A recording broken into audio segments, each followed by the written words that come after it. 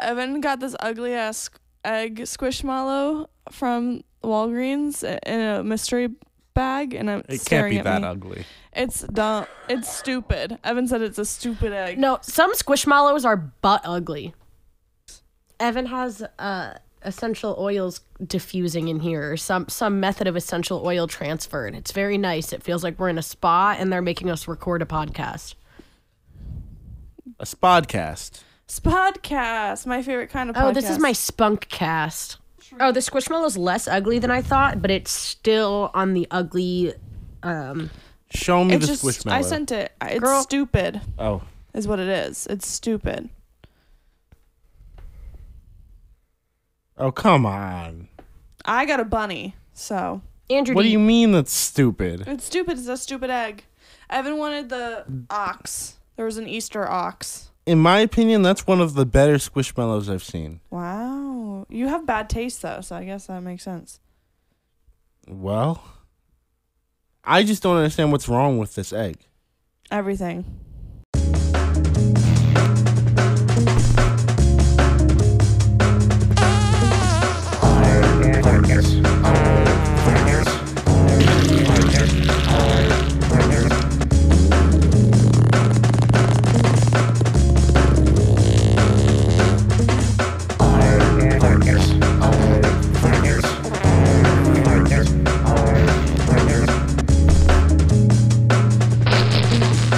Welcome, everybody, to Art Farts.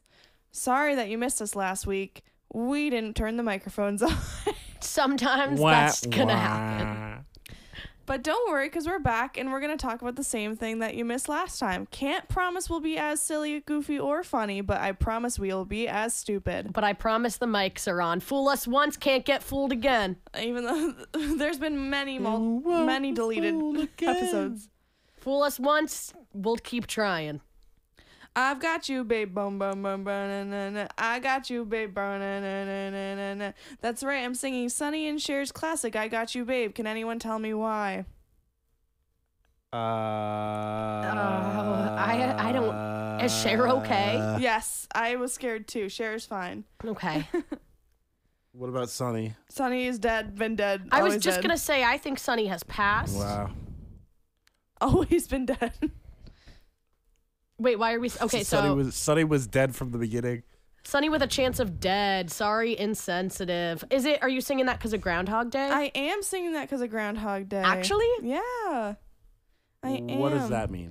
In the famous movie Groundhog Day featuring Bill Murray, every day that he wakes up, the first song on the radio is I Got You, Babe. I haven't seen it. What? I don't know if I've seen that either. Jesus. Courtney had her hand over her mouth almost instantly after saying that. Oh my God. I'm in shock. Okay. On our episode that was missed last week, we learned that Leanne's never heard of the band Cake, nor heard a Cake song. And now I'm learning that you both have never seen Groundhog's Day. I feel like I many times I feel like this is one of those things that every time it comes up, I say, yeah, I haven't seen it. And then you go, what? She's shocked you haven't watched it since last time we had this conversation. I feel like I'm living in an eternal Groundhog's Day because of this. It's just, it's just not that high on my priority list, I'll be honest. And it should be. It is maybe one of the most Andrew movies I can think of. It's Bill Murray. There's I Groundhog's Day.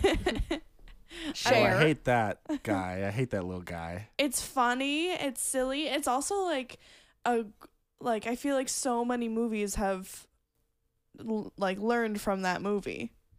Oh, it's the blueprint, if you will. It's the blueprint. And there is always a chance if you put a movie on that I say I haven't seen, about 15 minutes in, I'll go, no, I've seen this. You guys, Well, was that the original time loop movie? Yeah. Do you know? The OG. Oh, shit.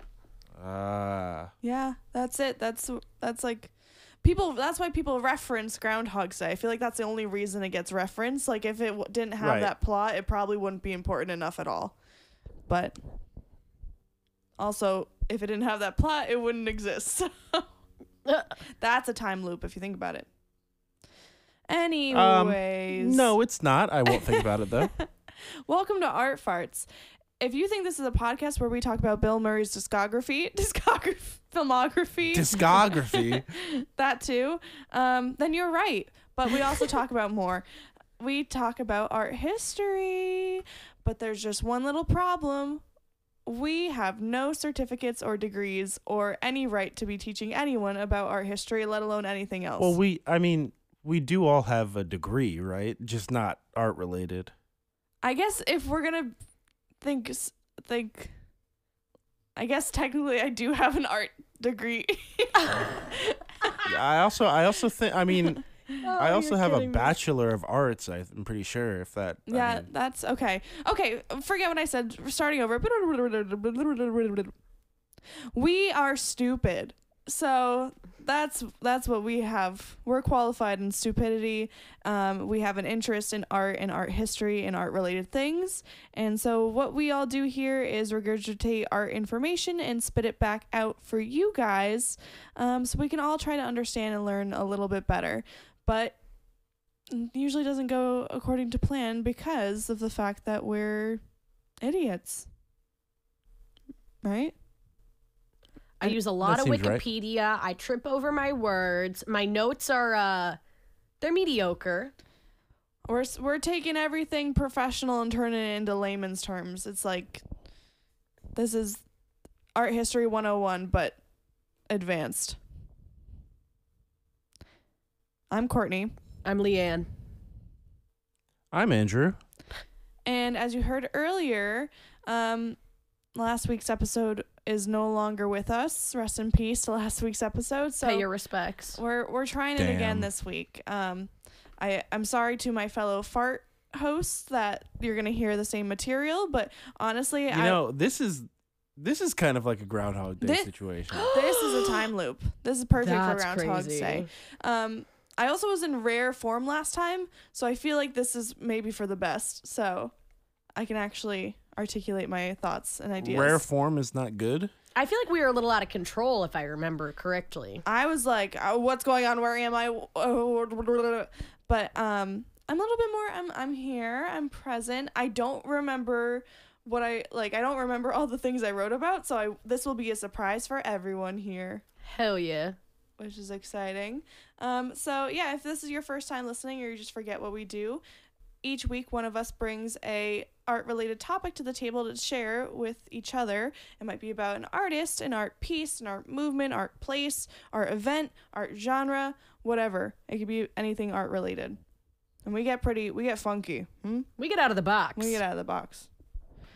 So, and you know what? I had a whole extra week to prepare a little bit or bob at the start. I have no bits or bobs. I got nothing. Me neither. Anyone got a bit or bob? It really is like every time we do this, we get to this point and I'm like, damn, I should do one for next week. And then the next week comes and then it's like, damn, I should do one for next week. Well, we are idiots, so it's only right for us to not be prepared. It's almost like a Groundhog Day situation. Oh my God. I will pay you $20 if you can say that 15 times. No, never mind. You know what? No. Say what 15 Nothing. times? I don't Oh, God. I was going to say the Groundhog's Day situation, but I was going to have it make sense, and I know you were going to just start saying it. You know me well. I do. Part of me feels like it's already in motion. I know the evil laugh that you had on. That was scary. I'll keep it in the chamber. Okay, chamber. Me when I'm holding in a fart. I'll lock in the chamber. But maybe it's good I don't have a bit or bob because I do have 10 pages of notes. Yeah. I got a lot of details. Yeah. Without further ado, are we ready to hop in? Yeah, we got some eucalyptus. What is it? Eucalyptus? Olympus. Mount Olympus. We've got eucalyptus oil going. I got my fidget Eucalyptus. ring on. We're ready. Fidget ring. Fidget ring. I got my thanks, Mom. I have my fidget ring on. I don't have a fidget thing, so I'm just going to play with these scissors. I'm farting. Oh, jeez I'm trying to hit the Louise. fart button. I'm just going to play with this cheese grater. Okay, I'm going. And now. There we go. Fair warning that these are my most extensive notes yet, as I mentioned before. But I promise you that there's no second of filler, and there's just too much to talk about, so I had to include it all. Also, I intended, and I guess this still reigns true, so this is fine. I intended on speaking about the Sackler family and the opioid crisis. I can never say that word, opioid crisis. But the TV wouldn't play the documentary. The TV will still not play the documentary. So I'm putting a pin on that. And also, you're welcome, because this episode will now be a lot more fun. Andrew, have you had any luck playing that documentary? No, which one is that? The beauty and the bloodshed and all the beauty and all the bloodshed, maybe?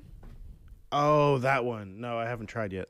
It is impossible to find, and I've even tried pirating it. So if anyone has any tips for that, let me know, because I'm trying to watch every Oscar-nominated movie. Thanks. There are a few movies there that I've been seeing people like. There's another one called Tell It Like a Woman or something. Yeah. That I saw people complaining that were like, does this movie even exist? Like, I can't even find any proof that this is anywhere. Irish Goodbye has 63 reviews, and I'm like, it's not even worth it to try finding this, I don't think.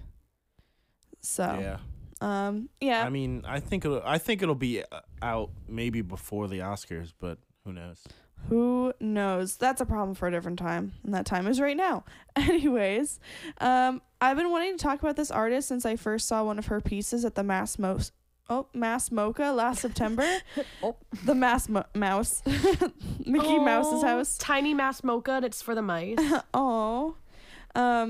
Mice Mocha? Mouse Mocha. But after going to the Mass Mocha last September, nothing could have prepared me for the repertoire that I found about this artist. And luckily Andrew was there with me, so he can kind of talk about this too later. There. He was there. I was expecting to give some background about the artist and then dive into the installation I saw, but after learning more about her, I realized tackling her history would be no small feat. And also, the piece that I wanted to talk about has virtually no information online about it. Well, there's some, but not as much as I was expecting. Honestly, the fact that I had never heard of her or seen her work before was shocking, especially considering that she's released music that has charted and was considered famous through other means. She's also been considered, and I quote, America's most renowned and daring creative pioneer, known primarily for her multimedia presentations and casting herself in roles as a visual artist, composer, poet, photographer, filmmaker, electronics whiz, vocalist, and instrumentalist. So without further ado, I will be covering the life of Laurie Anderson and a few of her contributions to the world in the most comprehensive and fardish way possible, considering her busy multimedia lifestyle. Ooh. Hell yeah. Ooh. That's my Ooh. that's my foghorn sound. Oh my god, that was a Whoa, foghorn. whoa, Whoa. Laurie was born Laurel Phillips Anderson in Glen Ellen, Illinois in 1947, which I looked up, and it's about 20 miles south of Chicago. Okay. She grew up with 7 siblings, so there was 8 of them total. And growing up, she spent her weekends studying painting at the Art Institute of Chicago. But her real passion was playing violin, which she started learning at 5 years old. And I don't know if you guys know about music and stuff, but 5 years old is pretty young to be starting to play anything. Laurie said in an interview that her parents push every child to learn an instrument, even if they were not musically inclined and sounded terrible, because her parents thought it'd be nice to have their own little orchestra, which is such a funny reason to have that many kids. I don't know what came first. They were like, let's give birth to all these kids and then we can have an orchestra.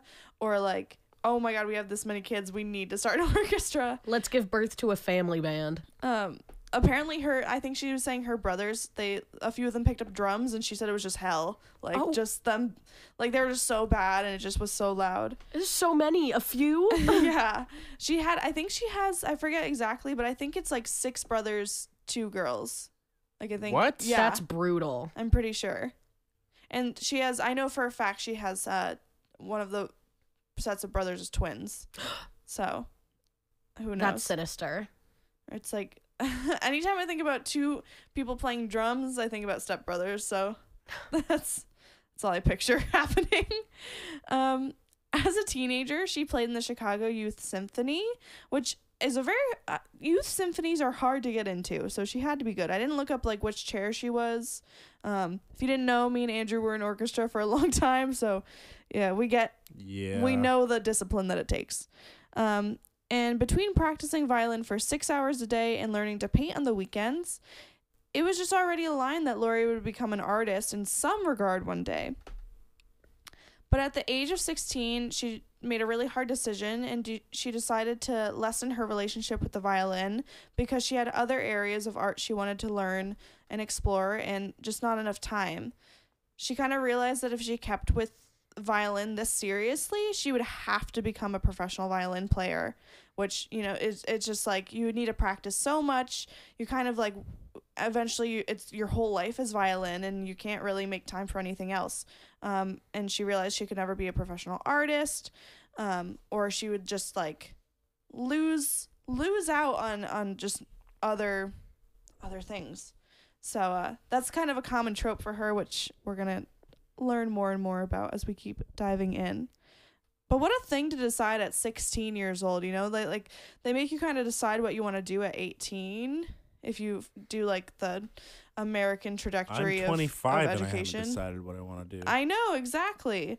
And so to like be 16 and to make this decision, because it's like if she decides to stop doing violin, then that's kind of it. She can't just like, you can hop back into it, but not as seriously as she was playing at this age. So that's a tough decision. But she said that she had a few interactions with older musicians that ruined her perception of the career. Lori said they were so focused on music, they were often lacking in other areas. There was a cellist who was a wonderful musician. I remember talking to her once, and there were a couple of words that she seriously mispronounced. I was quite astounded, and I thought, I don't want to be like that. I want to learn to talk. Which is such a funny dig, but also, like, I totally get it. Like, if you dedicate your life to music and, like, you don't get to explore other areas, of course it's going to be, you know, just... You're going to be lacking in those other areas. Imbalance. That's what happened to Andrew when he really dedicated his life to cello. Mm-hmm. That's why he's like this. When did I ever dedicate my life to cello? I could barely dedicate a few hours to cello. Andrew's a very good cellist. Just don't let him fool you. I don't know where this narrative came from. It's my favorite narrative. At least you still have a cello. That's the fact. Yeah. The fact that it's there, I'm like, oh, you play this. I don't even own but an I don't instrument. play it. It's just for looks. Speaking of talking was very important to Lori.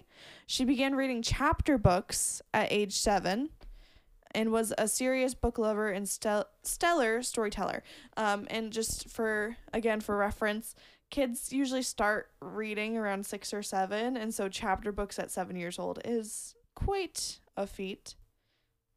She also would help her siblings fall asleep by telling them these super complicated tales with reoccurring characters in entire fantasy worlds. And she had a lot of siblings, so she had to kind of make it consistent, and they were very complicated because she did this for years. And I just think that's so cool that there's just entire stories that probably could be turned into just like several books that are just in her mind and in like all of her siblings' minds. That's so special too. She's out there world building. Literally. She's just creative. She's just a little artsy. One second. I made my page really small by accident. Please. Okay.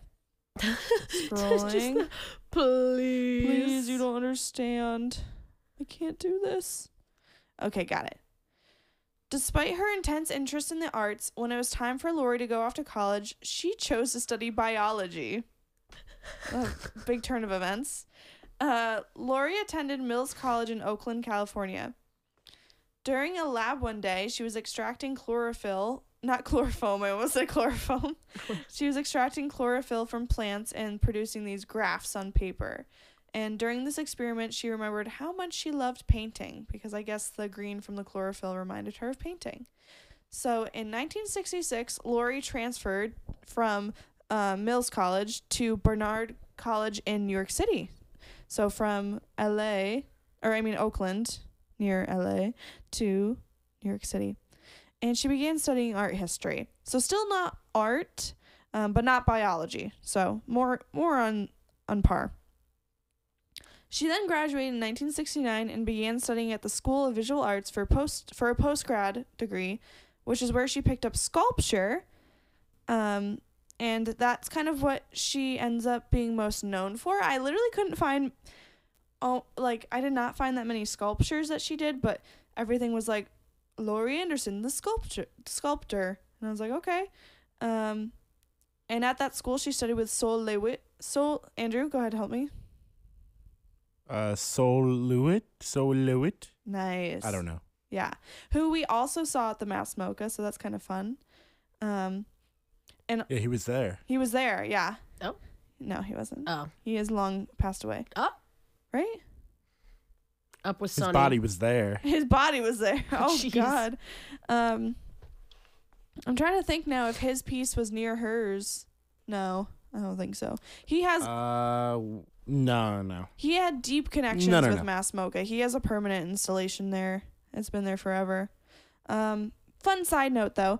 Laurie decided to switch from painting to sculpture because she said the sculpture department was just really fun. That's, like, why she did that. She was like, oh, my God, everyone here is goofy, silly. I'm going to join this. And there was when she fell in love with minimal art and minimal art theory. But she actually liked the discussion around art more than the art itself. Because, again, she loved words, and she loved hearing people talk, and she loved books, and she loved discussing things.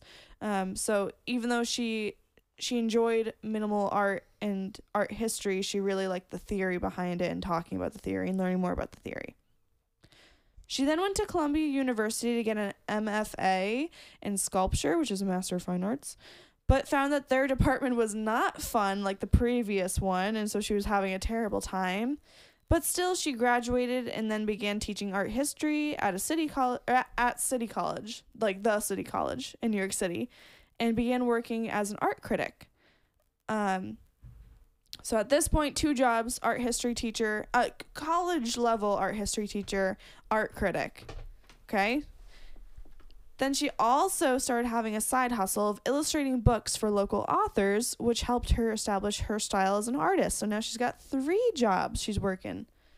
In 1972, she created her first true performance pieces, which combined her original love of music and art.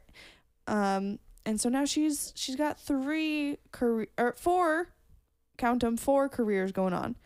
And I want to tell you a little bit more about this first performance piece that she ever did. First ever. Tell me about it. She rented a public common in Rochester, Vermont, and orchestrated a song on car horns, which made Andrew so confused last time I mentioned this. Yes, I had a lot of questions. The logistics of it all. Is she running? Are there hired bodies? Right. I couldn't find too many pictures because, again, it was her first piece, so I think people were more like, what? And less like, oh, it's art. And she also wrote the song that she demonstrated on these car horns. She like what's it called when you write the music notes? She composed it. Composed. But after this, she made another piece that got a little bit more famous. She continued to use her combination of art and music and performed Duets on Ice, which was also a public performance and kind of started to get her on people's minds. For this performance, Laurie wore ice skates that had been frozen in blocks of ice, and she played cowboy songs on her self-playing violin that she created, which has a little magnetic tape loop, and the music unwinds, and it plays like kind of like a recording-esque song that she wrote and made and performed. So it's not quite like a recording, but it's using a tape loop. I'm trying to explain it, but that's the best I can do. Yeah, I don't know what that means. There's some pictures of it, but we could have a whole separate episode to get into her inventions. So maybe I'll do that one day. But essentially, she wanted to perform a duet with herself, and she only has 2 hands or 2 arms, and so she had her violin playing on this loop, and then she had a second violin that she was playing herself while she skated around in these block ice skates. Just kind of really baller, actually. And the show would end when the ice melted. So it could go on for quite a while.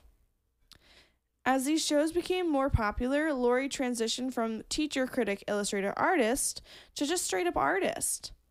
She started making artist friends. She was and I did this last time. She was invited to artist events, and she started making artist money, which I don't know, like, at this time if artists were making that much money, but she was making more money than doing all of the little side hustles. And after this, she made a bunch more art performances, but we just don't have the time to talk about all of them.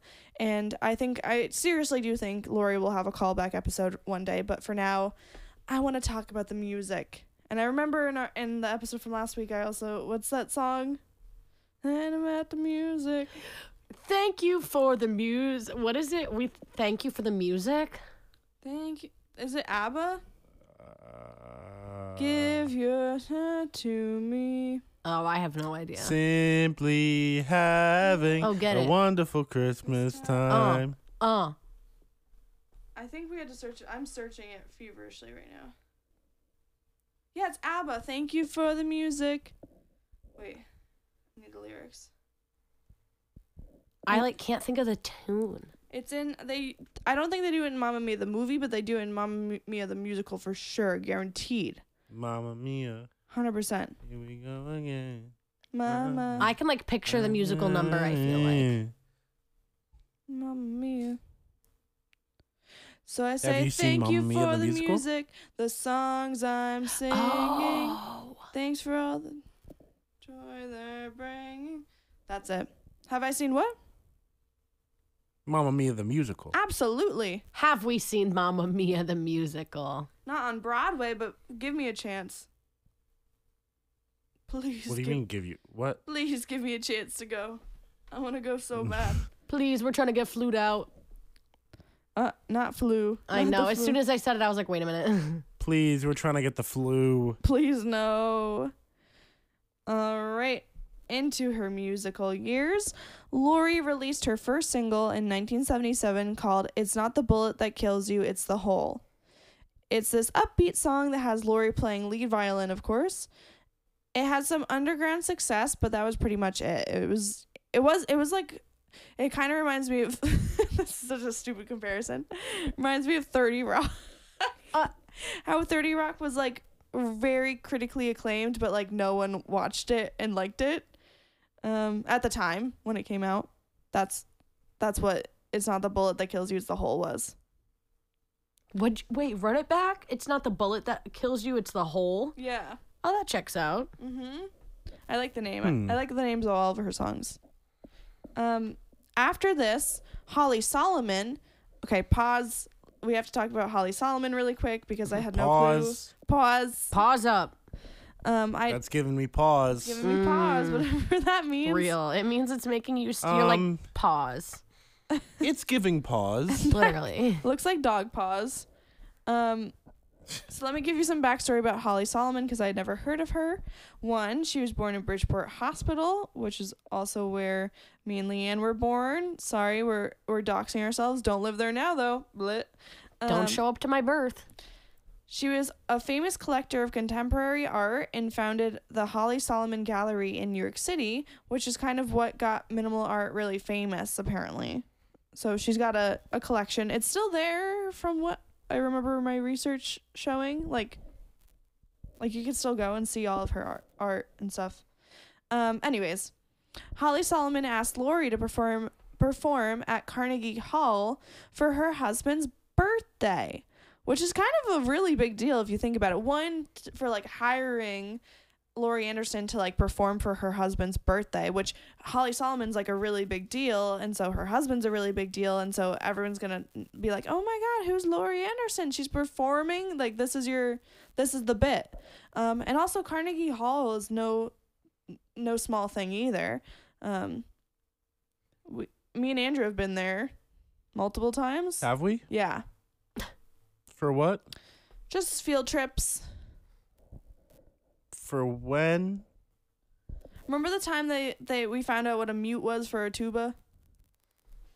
Oh yeah, the big tuba mute. Yes. That was at Carnegie Hall. That was Carnegie Hall? Yeah, I'm pretty sure that one was. We've seen a lot of Kind of concerts. unimpressive. I remember that I almost missed one of the trips to Carnegie Hall because I slept in. And I was really close to missing it. Uh-oh. Yeah, but I made it. But yeah, it's a very well received orchestra hall. And so it's a big deal, very big deal. The fact that you could even rent it out for someone's birthday should show you how big of a deal this was for Lori. And this exposure... Well, I mean, I can rent out the movie theater room at the movie theater for a birthday. I don't think you could rent out... No offense, I'm not calling you broke. I don't think you could rent out Carnegie Hall if you wanted to. I'll look it up. Okay. No, actually, look that up. Get back to us. Okay. But this exposure got her feet in the door as a respected musician. So now Lori is this respected artist from all these performances she's putting on, and she's a respected musician. So the doors just keep opening for her. She's very well-rounded. And because of her skills in many areas, it keeps her art new and fresh and innovative. So it's not looking like anything's gonna, the hype isn't gonna die down anytime soon, because she can kind of just switch it up and do all these different outlets. But Hey, I got the price, by the way. Tell me. Well, actually, I'm seeing a couple conflicting reports. Oh no. This one, it seems a little more accurate. Says 14,000 per night. Okay. This one, this one's from 2000. No, that's 2019. This one says 2,000. Oh. What's A 2019? little less than 2,000, actually. Oh, That's $2,000? 2019. Yeah. I feel like that's too little. Apparently, you can rent this venue for a bit less than $2,000. That doesn't feel right. I don't. Maybe they're not talking about it. It could be right. The price of Carnegie Hall could have gone down. I feel like I can't rent out a high school gym for that much. All I know though is it's a big deal. Then you got your name on the board too, like who's playing at Carnegie Hall. Anyways, she's a musician. She's an artist. And in 1981, Lori seemingly struck gold. She released her 8-minute-long single, Oh Superman, which hit charts and became number 2 single on UK's charts, I think overnight, possibly. Now, I've always associated this song with the David Bowie, who covered this song in 1997. But we'll get into that in maybe a minute or two. Mm-hmm. But that's a crazy thing, I think. An 8-minute... First, this is sure, people know you, but not many people know you yet. You release a single. This single's 8 minutes long. I'm guessing, the average single length is, 2 minutes, probably. So, that's really long. And then overnight becomes number 2 on UK's charts. I don't know how UK got such an affinity for it. But listen to this. When it was released, she had people calling her directly asking for copies of the single. So she went and pressed 1,000 records herself until she got a call from a DJ in England who asked her to print 40,000 records. Lori did not have the means to do this, so she called Warner Brothers Studios and asked them to help her. And then all of a sudden she's signed and they're printing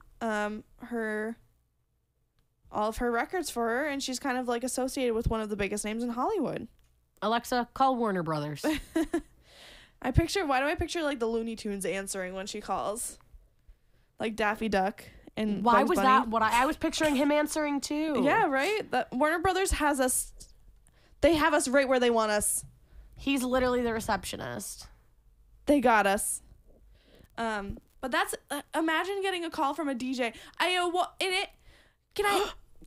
We love your song. Bruv, we love your song. Can we get 40,000 copies of it? 40,000? That's so many. We need 40,000 bloody copies of it. Also, he now. He wouldn't ask for 40, because it seems like he's probably, is he upfronting the money? Is he, is he here's all the money? So he must think that he must know that they're gonna sell out like hotcakes. Right? Like, was there a pre-order? Did we miss something? But overnight number 2 on UK's charts. Like that's a big deal. Have you guys ever bought hotcakes? Like that I mean, like what The Pancakes. fuck is what is a a hotcake? hotcake Pancakes. really? Pancakes are hotcakes. Pancakes are hotcakes? Yeah, pancakes are hotcakes. Are you thinking of selling like hotcakes? Yeah, selling like hotcakes. They're selling like pancakes. You go. I gotta say Do this pancakes sell that well? okay, 2 things. 2 things, because watch, Aaron Mankey's gonna talk about this next. I swear to God, Aaron Mankey's gonna get on Cabinet of Curiosities tomorrow and he's gonna say, guess what? This is where the phrase selling like hotcakes comes from. He's gonna say it. Here's my 2. I've had maybe 4 or 5 weird Aaron Mankey things happen to me this past week, but here's 2 of them that I cannot ignore any longer. One, I watched on 6 Movie Sunday this past Sunday. I watched Good Will Hunting. Okay, you know the whole scene with Robin Williams and the Swedish, what are their names? House Mafia? No, what are their Chef? Oh my God, help! What's the Swedish family that are actors? The Skarsgård? The The Skarsgårds. Skarsgårds? Stellan Yeah. Skarsgård. Whatever. They're sitting down at the bar, and you know when Robin Williams tells the whole tale about how this dude went to Harvard and whatever, blah blah blah, and he was like, "Do you know who he is? The Unabomber." Remember that scene? Do you know that scene? I don't remember it, but it makes sense. So I'm listening to the newest Cabinet of Curiosities that came out on Monday, whatever. He tells like he sets it up like Robin Williams does, and he's like, and who was that man? The Unabomber. I'm like, that's Robin Williams just did that. I just watched that happen. That's weird. Okay, whatever.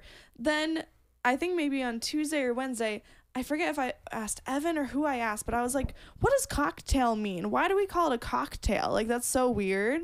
Like, what is a cocktail? I love etymology. I cannot find like the root of why we'd call it. I can't even figure it out. Is it chicken related? Is it penis related? I don't know. I'm listening today. He talked about the origin of the word cocktail. That's scary. What is the origin? Yeah, was it birds or penis? It's a whole long story. It's horse related actually. But fucking horses. Fuck them. there used to be a drink before Prohibition. People drank what were called slings, and it was like cinnamon, nutmeg, and then like gin in a little cup, and they'd sling it back, and it was like a shot essentially. That's atrocious. Yes, it's gross, but they loved it.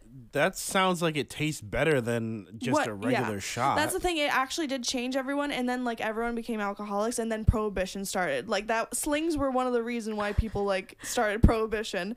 But then what was happening was people would get so drunk that they'd get hungover, and so they started making this medicine to help them with their hangover. But what medicine was back then was just bitters on sugar.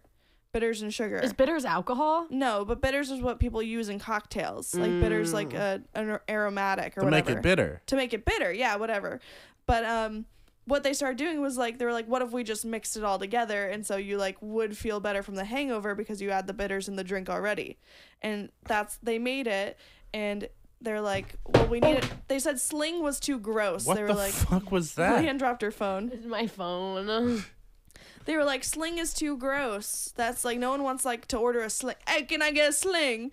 So, I don't know what accent that was. What? What accent was that? Where are we? I wish you could see what happened to her hand when she said that. I was trying to do like 1920 Chicago, but I think I went like a little Jamaican, I think, by accident.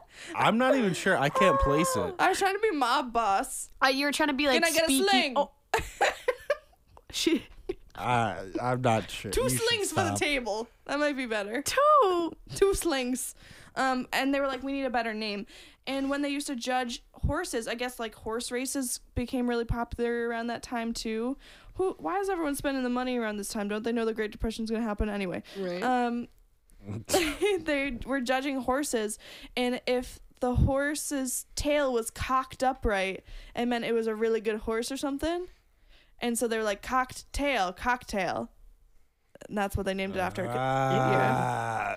Oh my lord. But It was so scary. I literally was shaking in my boots on my ride home from work today because I think yesterday I asked the question and he answered it. And I know we have something living in the walls, and I swear to God it might be Aaron Mackey. Well, That's how he pushes out content like that.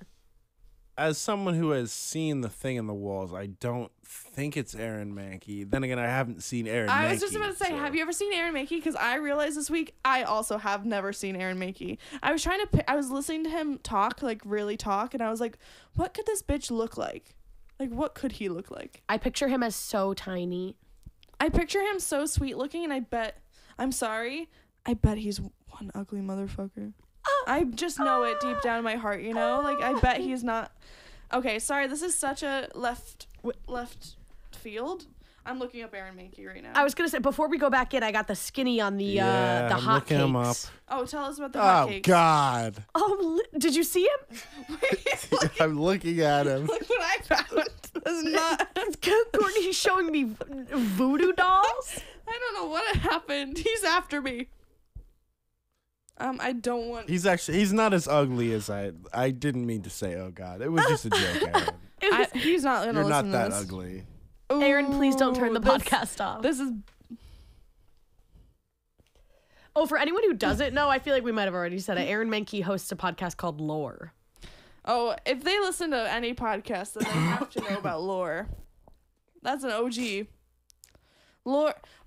Wait, how's he say it? And if you didn't know, I host a award-winning podcast called Lore. You can find out more about it on theworldoflore.com. I also make a TV show with the same name, Lore. You can find it on Amazon Prime. And if you didn't know, I'm living in your walls. But I used to listen to Lore, but I think not that he ran out of content, but now I listen to mostly Cabinet of Curiosities, which is like a little mini 10-minute of just like little fun things. Very, very good. Highly recommend. Tell us about hotcakes. In the 1800s, they're making just like simple little cornmeal little pancakes, and they would sell them at church bake sales, and people wanted to buy them before they got cold. So they would just be flying off the griddle. So then they were like, oh, they're selling like hotcakes because hotcakes would sell really fast because you wanted them hot. Everything has an answer. Everything is connected. We should modernize phrases like that. Like, ooh, they're selling like Dogecoin or something. You have no idea, Andrew. Not every day, but today, 100% for sure, I'm teaching kids about idioms, and I'm going through the book, and I'm like, I actually don't know half of these, so I'm going to skip all the ones I don't know. I'm teaching kids about idiots. I'm just me talking. I'm holding up a mirror to them and saying, this is them right there. Oh my God. I say stupid. There was one today where I was like, what the hell does this mean? Oh, I did say, I used the phrase, pick your brain, and one of the kids said, what? Because if you don't know what that means, and it says they said it was like, let me pick your brain. They're like, what? It's like screaming lobotomy. Like, that's not fun. That's not good. Okay. Where the hell was I? Oh yeah, so she sold them like hotcakes. Signed to Warner Brothers, and then she went on to write more music that hit charts. Her music would go on to inspire musicians like St. Vincent, The Big Pink, Spiritualized, Francesca Lombardo, Clinic, Frank Sidebottom, Cut Copy, and James Dean Bradfield. The only one I really know very well is St. Vincent, which St. Vincent said in an interview she would have never played guitar if it wasn't for Laurie Anderson. And I don't know where I'd be today without St. Vincent, so that's all. Also, I want to say one more thing. David Bowie also said that she was one of the most inspirational artists to him, which is why he covered one of her songs, which is crazy because that's David Bowie. So, love that man. Okay, let's talk about Lou. In 1992, Laurie met Lou Reed. That's right, the lead singer of the Velvet Underground. And I'm going to use what Laurie writes about Lou because I love the way she talks and she says it better than I ever could. I also don't want to talk about Lou Reed like that. I met Lou in Munich. We were both playing in John Zorn's Kristallnacht festival, which marked the beginning of the Holocaust. It was like a festival to commemorate the start of the Holocaust. Part of this quote is summarized from the interviewer, so it will be a little awkward, but Reed later asked me to perform a piece with his band. I liked him right away, but I was surprised he didn't have an English accent. For some reason, I thought the Velvet Underground were British, and I only had a vague idea of what they did. I was from a different world. Upon returning to New York, we became closer. Lou and I played music together, became best friends, and then soulmates. We traveled, listened to, and criticized each other's work. Studied things together like butterfly hunting, meditation, kayaking.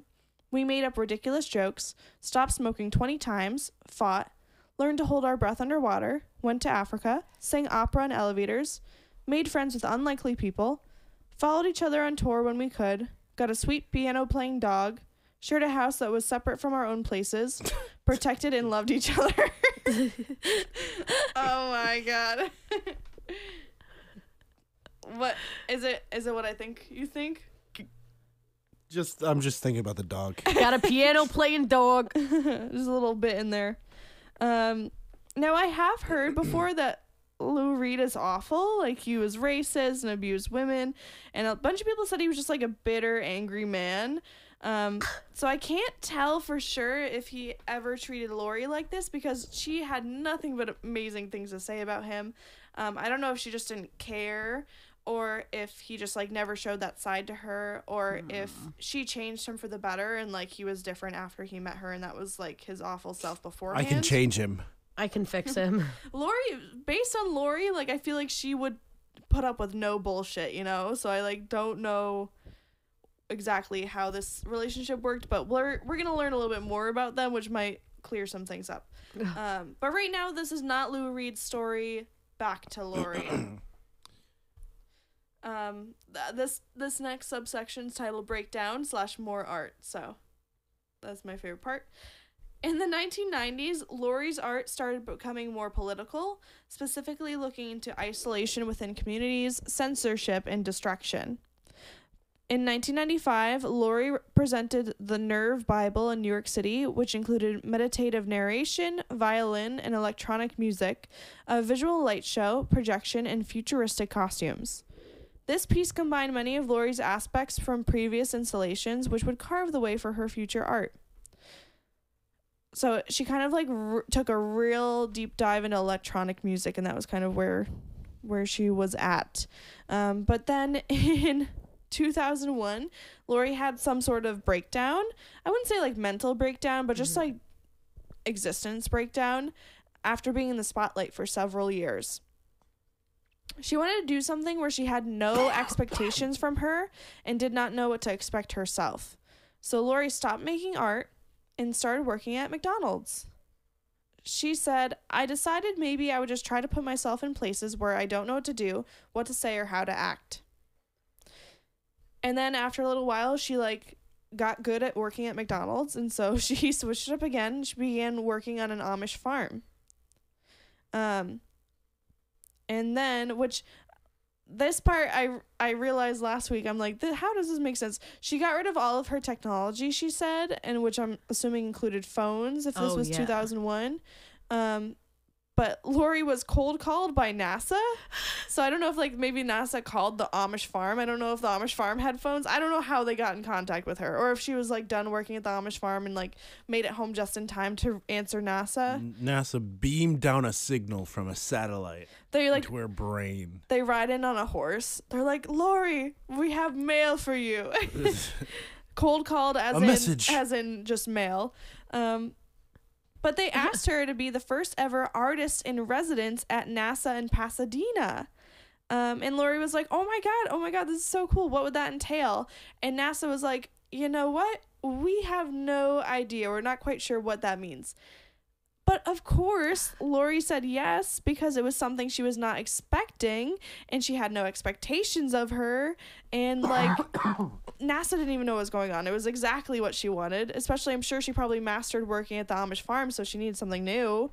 But unfortunately, soon after she started, the artist residency program was discontinued due to pressure from the government to use their funds for more appropriate things like funding the moon. They were like, what the fuck are you doing? Artists. I think it's a great idea to mix like art and science, but I think that's good for morale. it was like the summer of 2001, so I just can imagine the government being like, we need to land the moon more. We got to get we to the moon now. We need to be working on our space odyssey right now. They said they want to save 2001. up. They wanted to save up money for the moon, and so I don't know if they were gonna like pay off the moon's debts or like what exactly the funds were gonna go like for the moon. Like it wasn't to go to the moon; it was for the moon. We fucking would give the moon debt. Yeah, she's just she's not paying rent for free. This is so funny. Right after I have this, I said soon after this, Lori decided to marry Lou, which is just a funny. She got fired from NASA, and then she decides to get married. She said, what are you gonna do? Lou and her were together for 15 years of partnership. When one day she called him up and she said, "There's so many things I've never done that I wanted to do. I never learned German. I never studied physics, and I never got married." She shared in an interview that she married him in the spirit of innovation and personal challenge. It was like her next step. Reed responded to her by suggesting the two meet halfway because she was on the East Coast and he was on the West Coast and get married. So that following day, they met in Boulder, Colorado. And the rest of this is a quote from Lori. "We got married in a friend's backyard on a Saturday wearing our old Saturday clothes, and when I had to do a show right after the ceremony, it was okay with Lou." The two remained together until Reed's death in 2013. From what I've read, it seems like the two never really lived together. They just loved each other, liked having fun, and decided to cross something else off their bucket list. Like, they were together for 15 years before getting married, so they really just were, like, best friends in love kind of thing. And in that quote earlier, she did say we shared a house that was separate from our own places. So, like, they, in their mind, they had their own places, and then they had, like, shared space, too. So they were very, like, I'd say non-traditional. I love that. Yeah, right? I'm like, so I'm like, I can see if he was shitty, like, I can see how she didn't have to experience that kind of thing. She said, I'm going home. Maybe he was just shitty to everyone else. But now let's talk about the mass mocha. This is what the meat and potatoes. Sorry, that was meat and potatoes. Meat and potatoes, honey and molasses, or potatoes and molasses. Oh, potatoes and molasses. If you want some, just come and ask us. I needed to lay that extensive path down in order to talk about the piece that I saw in September. So thanks for hanging in there. Lori, maybe do less. Lori has had many pieces featured in the Mass Mocha, and a lot of them are these huge, big installations. So the piece that I wanted to talk about was so hard to pin down. She also has a piece that's being installed right now, and it's like a really big deal. And so if I type in Lori Anderson Mass Mocha, it's all about that, and then it's all about these other big things, but that's not what I wanted.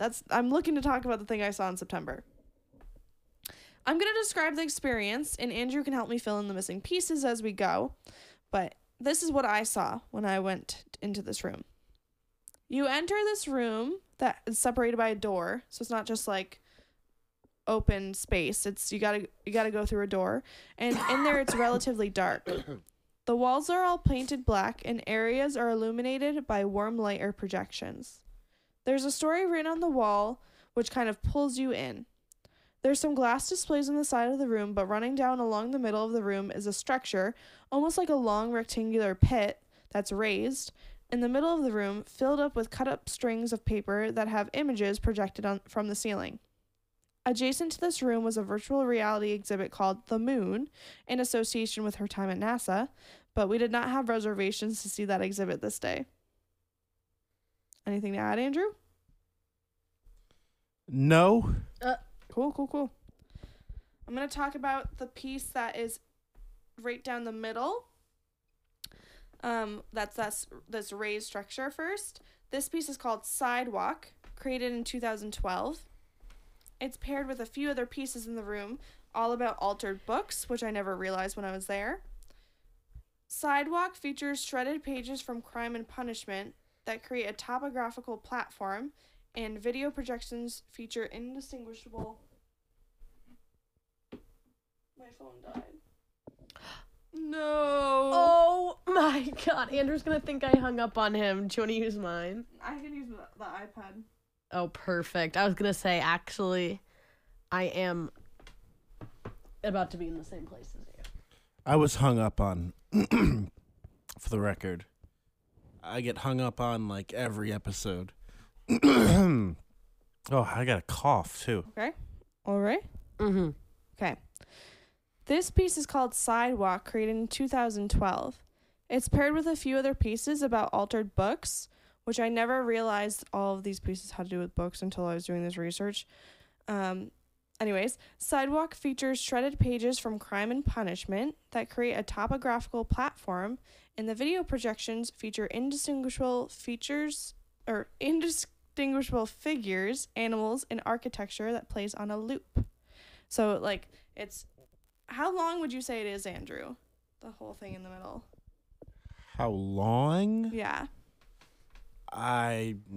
Honestly, I have no recollection of how long it is. Maybe like 8 to 10 feet long. And no more than like 2 to 3 feet wide. And then it's like not even a foot up from the ground. So it's up from the ground, but it's more long than it is tall. So you kind of have to like lean into it if you want to see anything really close up. One of the glass displays featured on the side is called Scroll, which is from 2021. And this piece is in collaboration with the Art Intelligence Agency and the Australian Institute for Machine Learning. That's right. Laurie Anderson made some AI art. Ah! But this one is not scary and bad. This piece utilizes AI in a fun and innovative way, and it's kind of like, I think, the best way to do it. Scroll uses AI to generate an idiosyncratic rewrite of Genesis and Revelations, the first and last book of the Bible, based on Laurie's own personal apocalyptic vision. So she fed the machine writing from her dreams that she wrote down. I guess she takes like... Yum, yum, yum. Yum, yum, yum. She writes a bunch of dream journals and like normal journals. She's always writing. She loves words. And then she just fed the Bible books into the machine too. And it mixed them together. But the piece that makes it AI, not just like pasting the pieces together, is that it's rewritten in a grammatically appropriate way versus just being a word mash. So it's like, it still makes sense, but it's not, it's her words with God's words, I guess. I guess, and I really do think it's the best way to use AI because it's still your own art. And then it's just like a very, very old book, which I feel like is just free property. And you're using technology to make it into something new. When Laurie first got this book back, she said, they sent a 9,000 page version of this to me. It's so creepy. It's the Bible according to me, which is just horrible. It's like the bloody end of the world. So, that's fun. Also, she thought everyone was British. She's saying things like bloody. Come on. She just wanted them to be British, I think. Yeah. She's like, someone say bloody. Hell. She wanted them to be British, and everyone in Britain loves her, so think about that. Thinking. There's a Thinking. noise outside. This revamped Bible sits on a book stand in the glass display, which is sat beside an electric fan. The fan blows the book's pages and may occasionally flip through the book. You have to look through the glass to see the text, and it's relatively hard to read, but when you do see a few pages, it gets pretty creepy. But it's, like, hard to read all of the book because, like, the fan only does a few pages at a time, and also the fan is just facing on one side of it, so, like, you don't have anything to flip it back over. They're like, wait, go back. Yeah, I wonder what they do at the end of the day. But Aw, whose job is it to turn it back to page 1? it seemed like it kind of just, it sits open in the middle and like maybe a few pages turn, you know, because the fan's pretty low. So I mentioned earlier how there was a story written on the sides of the wall. One part of the story on one wall and the other on the opposite side, which is intended to pull you back and forth between the rooms and also intended to be a metaphor.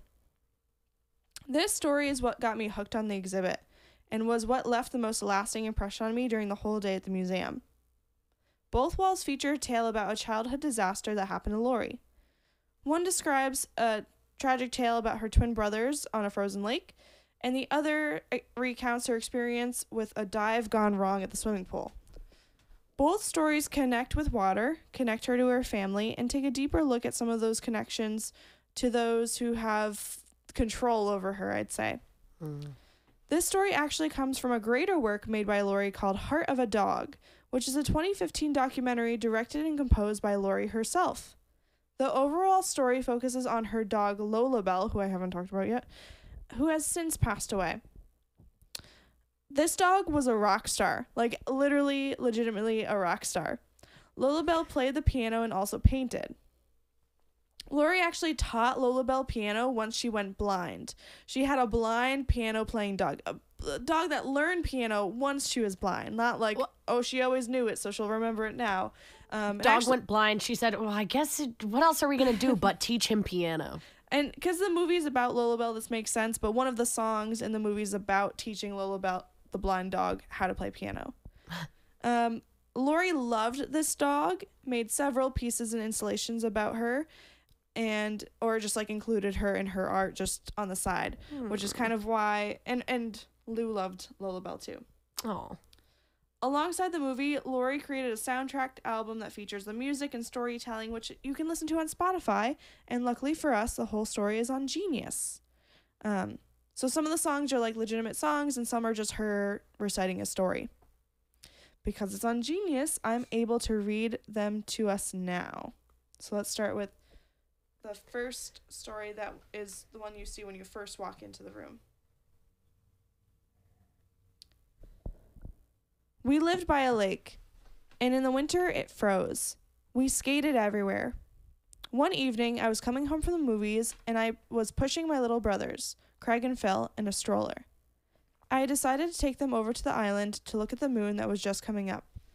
But as we got close to the island, the ice broke, and the stroller sank into the dark water, and my first thought was, Mom's gonna kill me. And I remembered the knitted balls on their hats as they disappeared under the black water. So I ripped off my jacket and jumped into the freezing water and dove down and got Craig, and I pulled him up and threw him onto the ice. Then I dove down again, but I couldn't find the stroller. It slipped down the muddy bank further down under the ice. Then I dove in again, and I finally found the stroller, and Phil was strapped in. And I ripped the strap off and pulled him out and pushed him up onto the ice. Then I ran home, one twin under each arm, frozen and screaming. I ran in the door and I told my mother what had happened, and she stood there and said, "What a wonderful swimmer you are, and I didn't know you were such a good diver." And when I think of her now, I realize that was the moment I had been trying to remember. So that is the lake. Thoughts, feelings? You think she's going to be mad, and then she's just like, oh my God, you fucking got them out. You saved them. Oh. I knew she wouldn't be mad. You knew all along? Yeah. Yeah. Okay. Andrew's got intuition like that. Andrew has a mother's intuition. He does. He's very maternal. That's honestly true. I'm a mother. Okay, so let's talk about the story on the opposite side of the wall. A juxtaposition, if you will. This story is called A Story About a Story. It's track 21 on Heart of a Dog. Oh. Here we go. I want to tell you a story about a story. And it's about the time I discovered that most adults have no idea what they're talking about. It was the middle of the summer when I was 12, and I was the kind of kid who was always showing off. I had 7 brothers and sisters, and I was always getting lost in the crowd. And so I would do practically anything for attention. So one day I was at the swimming pool and I decided to do a flip from the high board, the kind of dive when you're temporarily magically suspended midair. And everyone around the pool goes, "Wow, that's incredible. That's amazing." Now, I'd never done a flip before, but I thought, how hard could it be? You just somersault and straighten out right before you hit the water. So I did, but I missed the pool. And I landed, thunk, on the concrete edge and broke my back. I spent the next few weeks in traction in the children's ward at the hospital, and for quite a while I couldn't move or talk. I was just sort of floating. I was in the same trauma unit with the kids who'd been burned, and they were hanging in these rotating slings, sort of like rotisseries or spits, machines that would turn you around and around, so the burns could be bathed in these cool liquids. Then one day, one of the doctors came to see me, and he told me that I wouldn't be able to walk again. And I remember thinking, this guy is crazy. I mean, is he even a doctor? Who knows? Of course I was going to walk. I just had to concentrate. Keep trying to make contact with my feet to convince them, will them to move. The worst thing about this was the volunteers, who came every afternoon to read to me, and they'd lean over the bed and they'd say, "Hello, Lori," really enunciating each word as if I'd gone deaf. And they'd open the book. So where were we? Oh, yes. The gray rabbit was hopping down the road, and guess where he went? Well, nobody knows. The farmer doesn't know. The farmer's wife doesn't know. Nobody knew where the rabbit had gone, but just about everybody seemed to care. Now, before this happened, I'd been reading books like A Tale of Two Cities and Crime and Punishment. So the gray rabbit stories were kind of slow torture. Anyway, eventually I did get on my feet, and for 2 years I wore a huge metal brace, and I got very obsessed with John F. Kennedy because he had back problems too, and he was the president. Much later in my life, when someone would ask what my childhood was like, sometimes I would tell them about this story at the hospital, and it was a short way of telling them certain things about myself. How I'd learned not to trust certain people, and how horrible it was to listen to long, pointless stories, like the one about the gray rabbit. But there was always something weird about telling this story that made me very uneasy, like something was missing. Then one day, when I was in the middle of telling it, I was describing the little rotisseries that the kids were hanging in, and suddenly it was like I was back in the hospital, just exactly the way it had been, and I remembered the missing part. It was the way the ward sounded at night. It was the sounds of all the children screaming and crying. It was the sounds that children make when they're dying. And then I remembered the rest of it. The heavy smell of medicine, the smell of burnt skin, how afraid I was, and the way some of the beds would be empty in the morning. And the nurses would never talk about what happened to these kids. They'd just go on making the beds and cleaning up around the ward. And so the thing about this story was that actually I had only told the part about myself, and I'd forgotten the rest of it. I'd cleaned it up just the way the nurses had, and that's what I think is the creepiest thing about stories. You try to get to the point you're making, usually about yourself or something you learned, and you get your story, and you hold on to it, and every time you tell it, you forget it more. And that's a story about a story. Wow. Any thoughts, any Wow. feelings? I feel like she's good at telling stories. Oh, she's a storyteller, all right. When she says, I cleaned it up just like the nurses. You like that part? I did. That stuck with me. That'll stick with me. I like, too, how all of the pieces, even though they're from different times, are really connected in this one room, and how she talks about crime and punishment in this story, and that's the pieces that are cut up in the middle of the sidewalk piece. And I also was just thinking about when I first saw the sidewalk, I didn't know it was supposed to be a sidewalk. And it is topographical. It kind of looks like an ocean or like a river in the middle.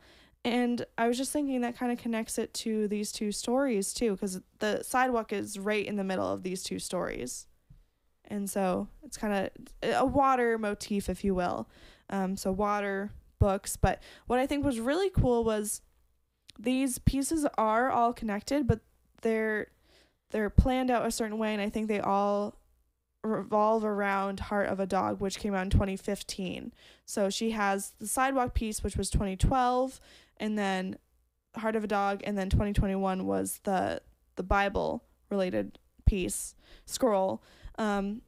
And so it's like almost like she always intended to do Heart of the Dog. I think she was so obsessed with Lolabelle, like she knew she was gonna do something like that.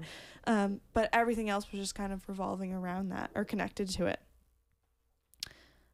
I'm gonna leave us off with a Lori quote, of course. During an interview, she says, "Language is a way to not."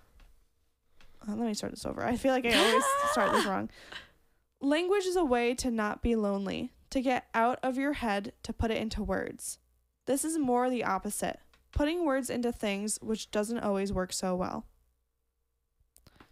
And that's Laurie Anderson. Woo! Long live Yeah, Lolabelle. Laurie Anderson for the second time. Woo! Long live Lolabelle. Everyone should listen to Oh Superman. So good. So good. Thank you, everyone, for good. making it through this. Thank you for doing it again Yeah. for us. Absolutely. To bring your message to the Thank public. you for putting us through it. Thanks for putting me out. Thanks for putting me through college. Exciting. Next week, we're going to have a little special episode, too, so that'll be exciting. But that's a surprise. Uh-oh. That's a surprise for everyone. All right.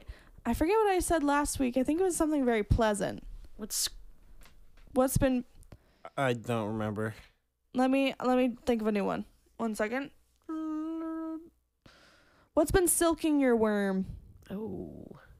Okay. Is that okay to say? Well, it's out now. That's okay. Out now on DVD. Silking out now, your worm. Silkworm. Leanne, what's been silking your worm? Oh, shit. I don't think I have any new music to report. I've been listening to Pressure by Paramore a lot. Don't need to unpack it. I got pink Champion sweatpants while thrifting yesterday, maybe the day before. They are so fucking nice. And albeit they were Goodwill, but they were $14, which is insane for Goodwill, but they are so nice. And they're a pink, but if you know what comfort colors are, they're like a comfort color pink. They're very cute, and I'm sporting them right now. That's really it. That's really what I'm what I'm running on Very this week. nice and cool. Thank nice you. and They cool. are very nice and cool. They're not cinched at the bottom either. There's like a nice little cutoff. Thank you. Oh, I feel nice. I feel nice. She feels nice. What did you say it was? What's silking your... Silking your worm. I always want What's to say silking your squelching worm? now. Uh-oh. Uh-oh. What's squelching your worm? Ew. Whose worm is getting silked? Show of hands. You just pick someone. Toss that thing to me. Yeah. All right. Andrew, what's silking your worm? Here we go. And I catch my silkworm. Nice catch. Thank you. I've been practicing. I'm going to give a quick shout out to Skillshare. Shut up. Ooh. Stink. We're not sponsored. Stink. Maybe one day. A girl can dream. But although, yeah, I mean Skillshare. I don't know if the CEO of Skillshare is listening. Go He ahead. listens to all the indie podcasts, so. Throw us the sponsor. He or she. He or she. Or they. Or they. Covering our bases. I got a free month trial of Skillshare from buying movie tickets, which I guess that's what AMC does now to make up for how fucking high all their prices does are. But that's Ticketmaster. neither here nor there. Crazy. They got to give you some kind of incentive to buy because right now I don't want to. Anyway, I've been taking a WordPress class because I want to make a WordPress site. And WordPress is way more complex than you could ever imagine. There's some light coding in there. There's like a lot of plugins and add-ons to add to make your shit pop. Not your shit pop. So yeah, I would have never been able to figure all this out and it's also just got WordPress does not have a very intuitive editing bay. It like uses this Gutenberg fucking block editing software thing where like everything has to be a block. It's very complicated. So shout out to Skillshare. Shout out to I don't remember the guy's name whose class I'm taking. Shout out to him because I would not be able to do this. It's just a dude, just some dude. I'm gonna toss this one over to you. What's silking your worm, Courtney? Thanks for asking, Andrew. I can't stop listening to Under Pressure, like the song Under Pressure, like I fully blame After Sun, and I'm not listening to it and enjoying myself. I can't stop listening to it and just sobbing my eyes out. It's actually really Under Pressure. Under Pressure's always been like a banger. It is so, I don't know if it's always been this sad or it's just an association now. It is actually such an emotional song. But anything David Bowie puts his name on is like bound to make me tear up, you know? Bound. Yeah. So there's that. I guess similar plug. After Sun was really good. I've made it now through, I forget how many, maybe 9 or 10 of the Oscar nominated films, maybe 12, somewhere around there. Oh, Sea Beast went crazy. Leanne likes Sea Beast.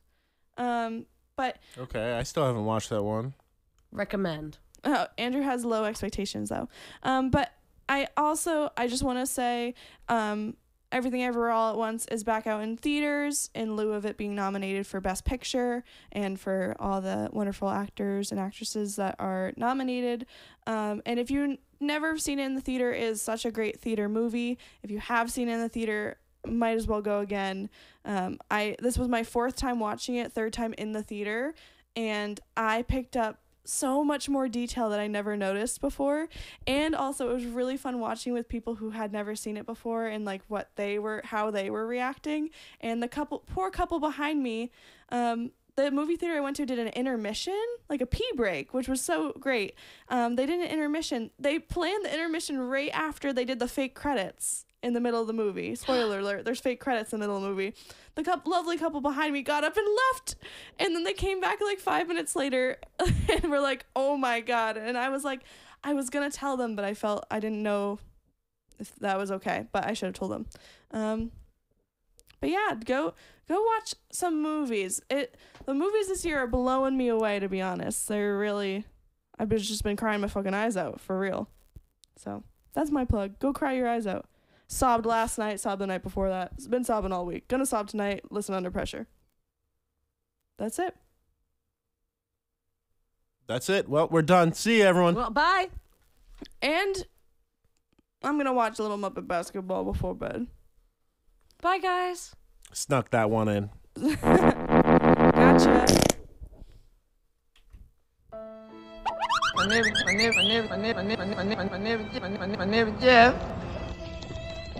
Bye, everybody. I already said bye.